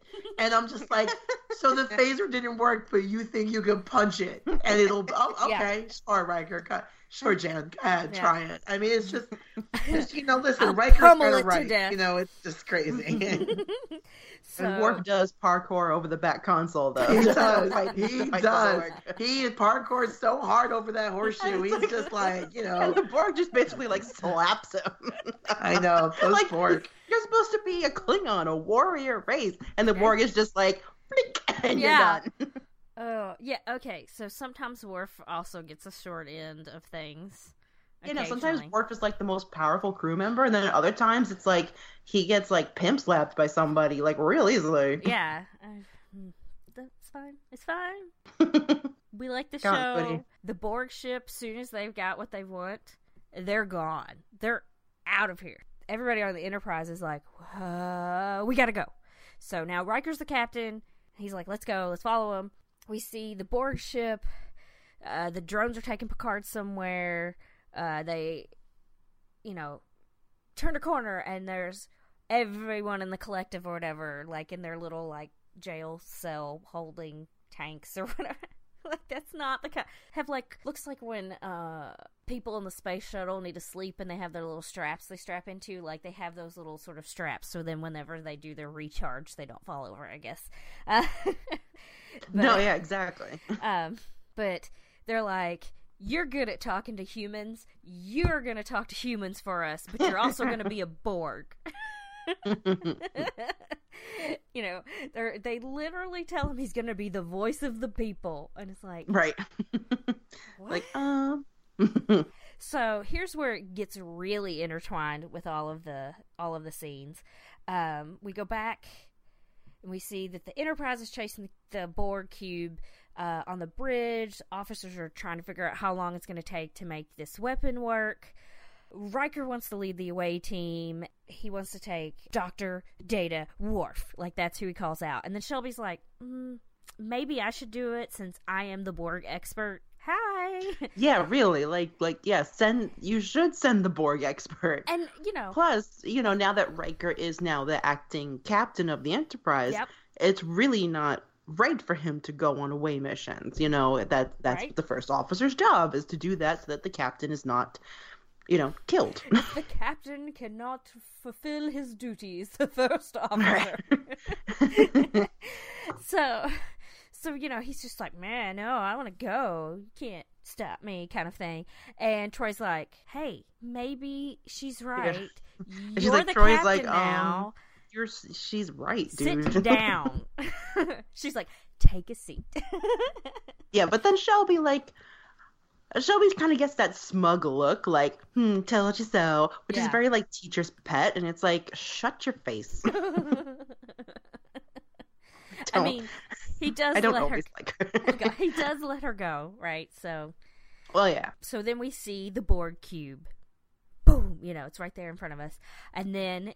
A question about the Borg cube. Like, since it's a cube, like, is there, like, a front corner? Is there a front panel? No. Like, because when they followed the Enterprise the first time, like, they kind of turned, like, the corner that was facing them the first time. Like, they kind of turned, and that corner, like, led the chase. So it's like, is there, like, a front panel? Maybe that's the corner that had operating phasers. It's their favorite corner. At the moment. It's their favorite corner. Yeah. The other side, the opposite corner, is like the timeout corner. You don't want that. That corner. So, now we have the first officer's log. Every once in a while we get that kind of thing. He's not the captain's log yet because it hasn't been official that he's the captain, you know, that kind of thing. Because as far as we know, Picard's still alive. He's just on the other ship. We gotta get him. It's another star date. 43998.5. We are Saturday, June 4th, 2366 at about 3:30. So it's like 3:28 is what it's and 51 seconds, so 3:29. So they're still in pursuit of the Borg. We know they're heading towards Earth. And that's the heart of the Federation, so it's a bad thing, because they could just F some S up. They can fudge some boo hockey up. Right. And in the transporter room, Worf hands out phasers with the new frequencies added to him to Data, Shelby, and Dr. Crusher. So the real reason Dr. Crusher was included in the away team is that Gates McFadden was like, hey, Pillar, I'd really like to, fire a phaser. I think that'd be really cool. And he's like, gotcha. Even though it would make sense because their captain has been captured and they should send a medical person, but not necessarily their head of their medical. chief medical officer. Yeah. Like, yeah. maybe she shouldn't go.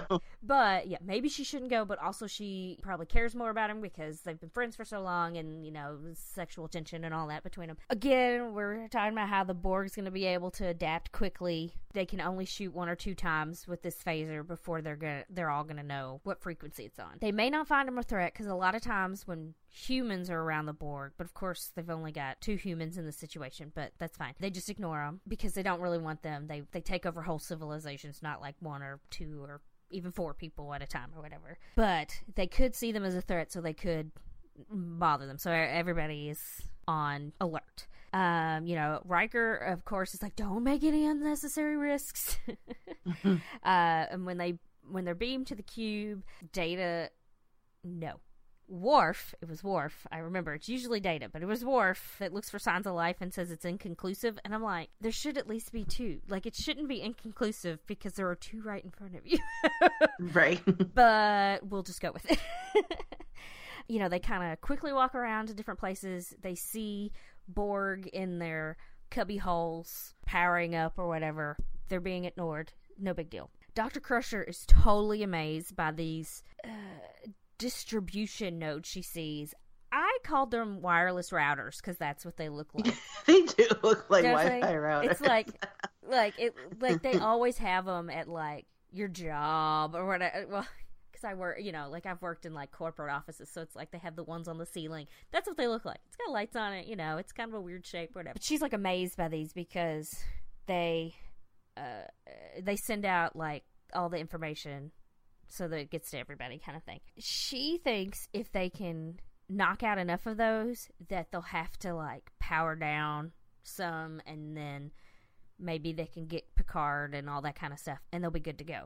They try to shoot one, doesn't work with one phaser. They do 2 phasers, it's good. So then they go and they get a couple more, and then Worf gets Picard's communicator signal on his tricorder or whatever. We gotta find him. But before that, we see Riker in the reading room, and he is Skyping with Admiral Hansen. You know, their Federation ships are gonna meet at Wolf 359, and I have no idea what that means. Oh, I actually do know what that means here.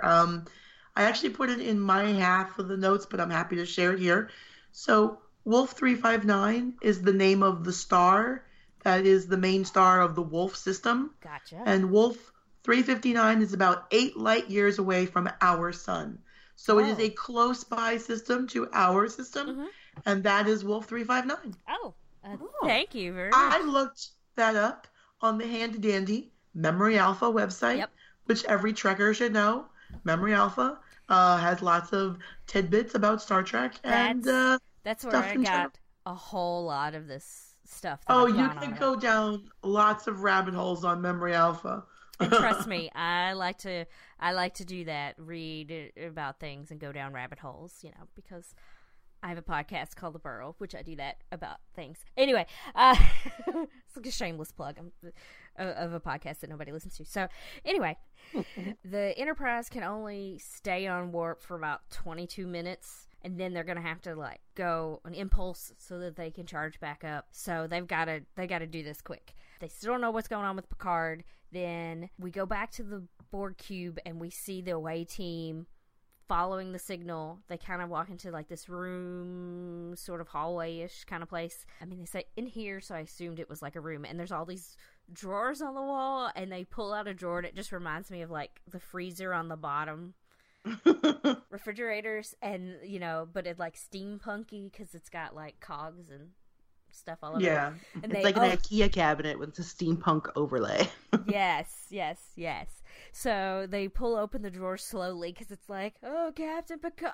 Nope, just his uniform. I put in my notes, I was like, oh, that means Picard is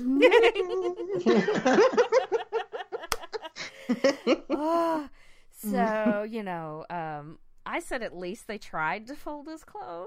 Sort of. Yeah, no, it was kind of like they weren't just chucked in there. It was like they weren't like a half fold, thrown over the arm, just tuck it in there. Yeah. It was like wasn't crumpled, wasn't neatly folded. It was somewhere in between. So you know that was nice.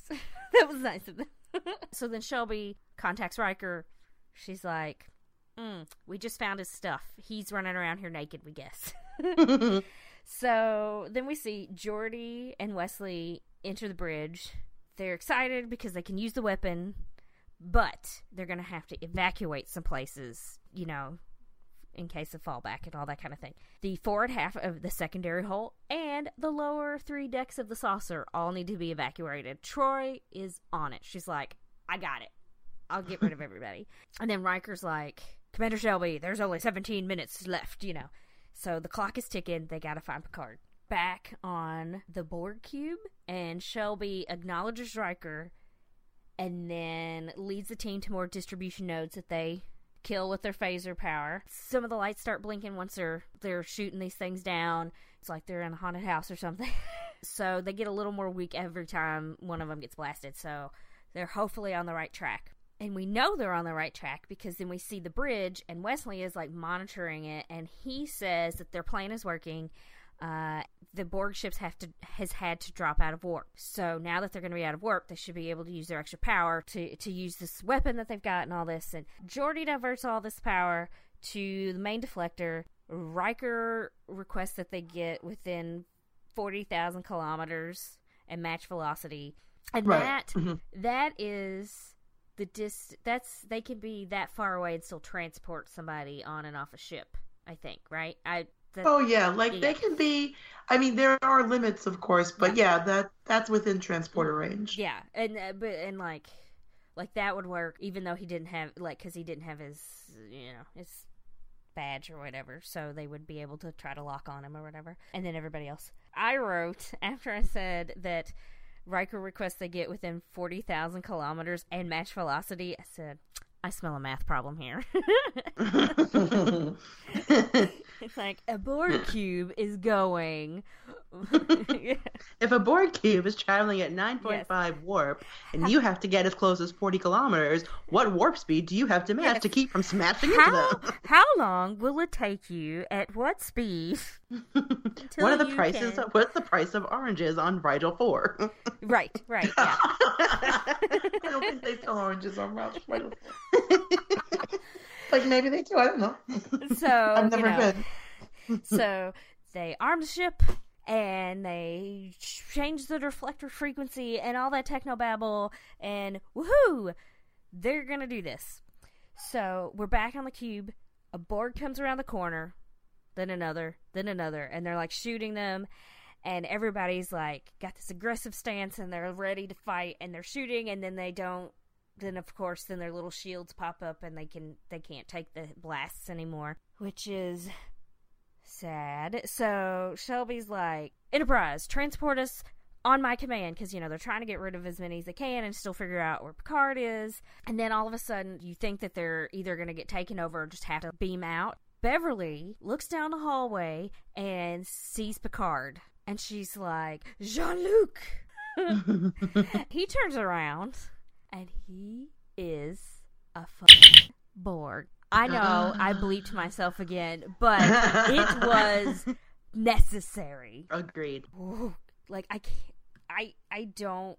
I feel like I didn't remember being super surprised or anything, because it had already been shown at its regular time slot, and I was watching these on syndication months later or a year later or whatever, and so I'd seen it next time on Next Generation, and then they show things that they don't show at the, when they show it on a commercial, they show more stuff half the time, because, people have already seen it. No. So I wasn't super surprised, but it was still, surprising. Worf calls him Captain and all this kind of thing. And then Captain Borgcard, sorry, I have to do puns, stuns Worf. It's like, oh, no, you didn't. See, I didn't get that he would, that Picard stunned him. I thought there was a force field around Picard. Oh, maybe. I thought he stunned him, sorry. Because it kind of looked like he walked into, something that was before him, because, Picard didn't even, he didn't raise a hand or anything. So I got the sense it was basically a big tease by the Borg. It's like, oh look, here's Picard, he's out in the open, woo, and then he runs over to grab him, and there's the force field. I'll watch it a little more closely. I'm still shook, but you are shooketh. Yes. The away team returns. They're like, hey Riker, Picard is a Borg, so we didn't get him. Mm-hmm. Geordi sees that the Borg ship is regenerating its stuff, its problem, so they're zoom in on it and they can see all the pieces moving around. Dr. Crusher, she's like, he's still alive, don't use that weapon, we might be able to save him, and Shelby thinks that they can retrieve him, but Riker's like, no, it's too late, sorry, we gotta take care of this. Because if the Borg gets their warp power back, they haven't got their power up enough to be able to follow them. They have to recharge their warp drive, and this feels a little bit like one of the main themes of the episode kind of coming full circle. Is from the beginning, it's been Riker's too timid to make the hard choices. He was this up-and-comer, but now he's comfortable. And here's a situation where it's this is a hard choice. And he's like, yeah, as much as I love Picard and I love my captain, and he's like, if the Borg get away now, they're gonna head to Earth. Mm-hmm. And he's like, fire the weapon. You know, it's like you kind of see Riker make that, like, he comes into the captain role very quickly and is like kind of a Spock thing, but it's like, you know, the needs of the many outweigh the needs of the few. Mm-hmm. Yeah, for sure. So they get hailed by the Borg ship. We see several Borg standing around with Picard in the middle, and he walks closer in the view screen and he says, "I am Locutus of Borg. Resistance is futile. Your life as it has been is over. From this time forward, you will service us." Oh.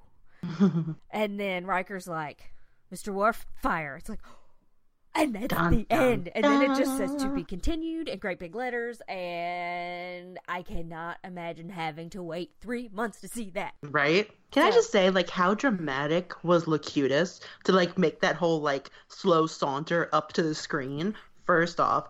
But then, like, it was so interesting because right from the get-go, he says, "I am Locutus," not "we are Locutus." Plus, he has a name. Yes. This was the first time you've heard a Borg have an individual name. Yeah. And so you're just like, whoa. So dramatic AF, but okay. because even though they have, like, the sort of hive mind or whatever, like, they know that in order to be personable to people, to actually get them to be assimilated, they have to have someone who sounds like a person. That's a good point. So I have a couple things that I want to say before we end this that I read. The assistant director, Chip Chalmers, remembered during filming when they did this. He says, "I remember the moment when Patrick, dressed in a Borg outfit, first walks up to the view screen and says, 'I am Locutus of Borg.' He came onto the set. Everybody was wild with what they had done to Patrick, and we got everyone settled down and did one rehearsal. All he had to do was walk up to the camera. He did so and towered over everyone. It was just so creepy and so spooky. And he said, 'I am Locutus of Borg. Have you considered buying a Pontiac?'" And everyone was on the floor. I was like, that's so cute. I love it. So Michael Westmore, the special effects guy, he's done a lot of Star Trek. He's done a lot of stuff. He's like a living legend. He's done all kinds of things. His daughter hosted Face Off on Sci-Fi, if you'd ever watched that, with the special effects stuff. So he'd been on that a lot, and he'd been their mentor and stuff. Oh, okay. So, you know, he was really helpful to them, but he, you know, he's a genius at this stuff. He was recalling how an effective special effect was added to Locutus's helmet, and it was just a tiny, cheap laser. So his son, Michael, who did all the Borg electronics and stuff, so for, like, the eyes and all the head stuff, and, you know, Locutus had a little swirly gig thing and stuff on him. He was like, "I found this little laser. It's only 1 inch long. I think we should put it on Locutus." So when they stuck it on there by his eye, like, and he turns his head, you get that, like, J.J. Abrams, like, lens flare, and it makes it even more dramatic. And they did it with, like, this little bitty, you know, laser that they found was super cheapy thing that if they had, you know, if they had gone looking for something, they might have spent a lot more money on it or tried to build something, when he just kind of came across this. So I was like, that's really cool. And that's the kind of stuff I like. Really cool. You know, the cosplayer in me is like, I like finding cheap alternatives. But what's funny is he said, "There's that scene at the end of the first part of Best of Both Worlds where Patrick turns his head and looks directly into the camera with his laser. We had no idea what was going to happen. Boy, the phone rang." And he said Rick Berman saw it and said, "Oh my God, what a great effect." And that effect would have cost them thousands of dollars at the time to do, like, CGI, you know, and it was just happenstance. And I'm like, that's so cool. So, that is very cool. Yeah, so those are my cool things that I got from Memory Alpha. You should check it out if you've got a couple days to spare. Oh yeah, it's definitely, yeah, you have to be careful of those rabbit holes because it's easy to jump around to different episodes and stuff. We'll talk to you next time for part 2. Part 2 of this story arc? Story arc, yes. I'm like, I I'm still shook, you guys. I can't take it. It is. I mean, listen, anybody would be shaken to see Captain Picard as Locutus of the whole fandom. This is one of the best season finales of like any show, I feel like. I don't know how you guys feel. I still can't wrap my head around how excruciating it would have been. I wouldn't have been able to enjoy my summer vacation, you guys. Oh, yeah, no. I remember, like, the episode finish and you see that, Picard is a Borg and you're just like, oh, my God, my tiny head exploded. And then the whole summer, it's like just hypothesizing, like, are they going to save him? Is this the end of Picard? Does Picard stay a Borg for the rest of the series? Like what's going to happen? And just the whole, I remember even my dad, we all were talking about it. And, because my dad's a huge Trekkie and he's just talking about it and, all just hypothesizing the entire summer of what's going to happen to Picard and are they going to be able to save him? How can they extract him from the Borg collective? And, it was like before Reddit, like we were Reddit and just had all our theories. Right? I did see also that they took the 2 episodes and put them together in like one 90-minute sort of movie episode kind of thing. Mm-hmm. And it's like, this is definitely better than some of the movies they had. This is better than some of the movies. Hashtag better than Star Trek 5. Like, this would have been like an even numbered Star Trek movie. Going by Rebecca standards. Okay, so anyway, we're sorry we took a little extra time, but I'm sure you all understand because this is a very important set of episodes. We will talk to you next time with part 2. Get your watch on. I'm never going to say that again. Sorry, that was Get lame. Your watch on. And so tune in next time. I've been Brooke. I've been Rebecca.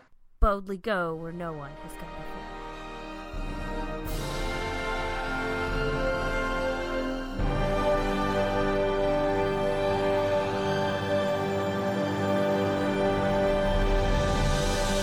Picardcast is hosted by Brooke and Rebecca. You can find us at facebook.com/Picardcast, on twitter.com @ThePicardcast, or email us at picardcast@gmail.com. Thanks for listening, and boldly go where no one has gone before.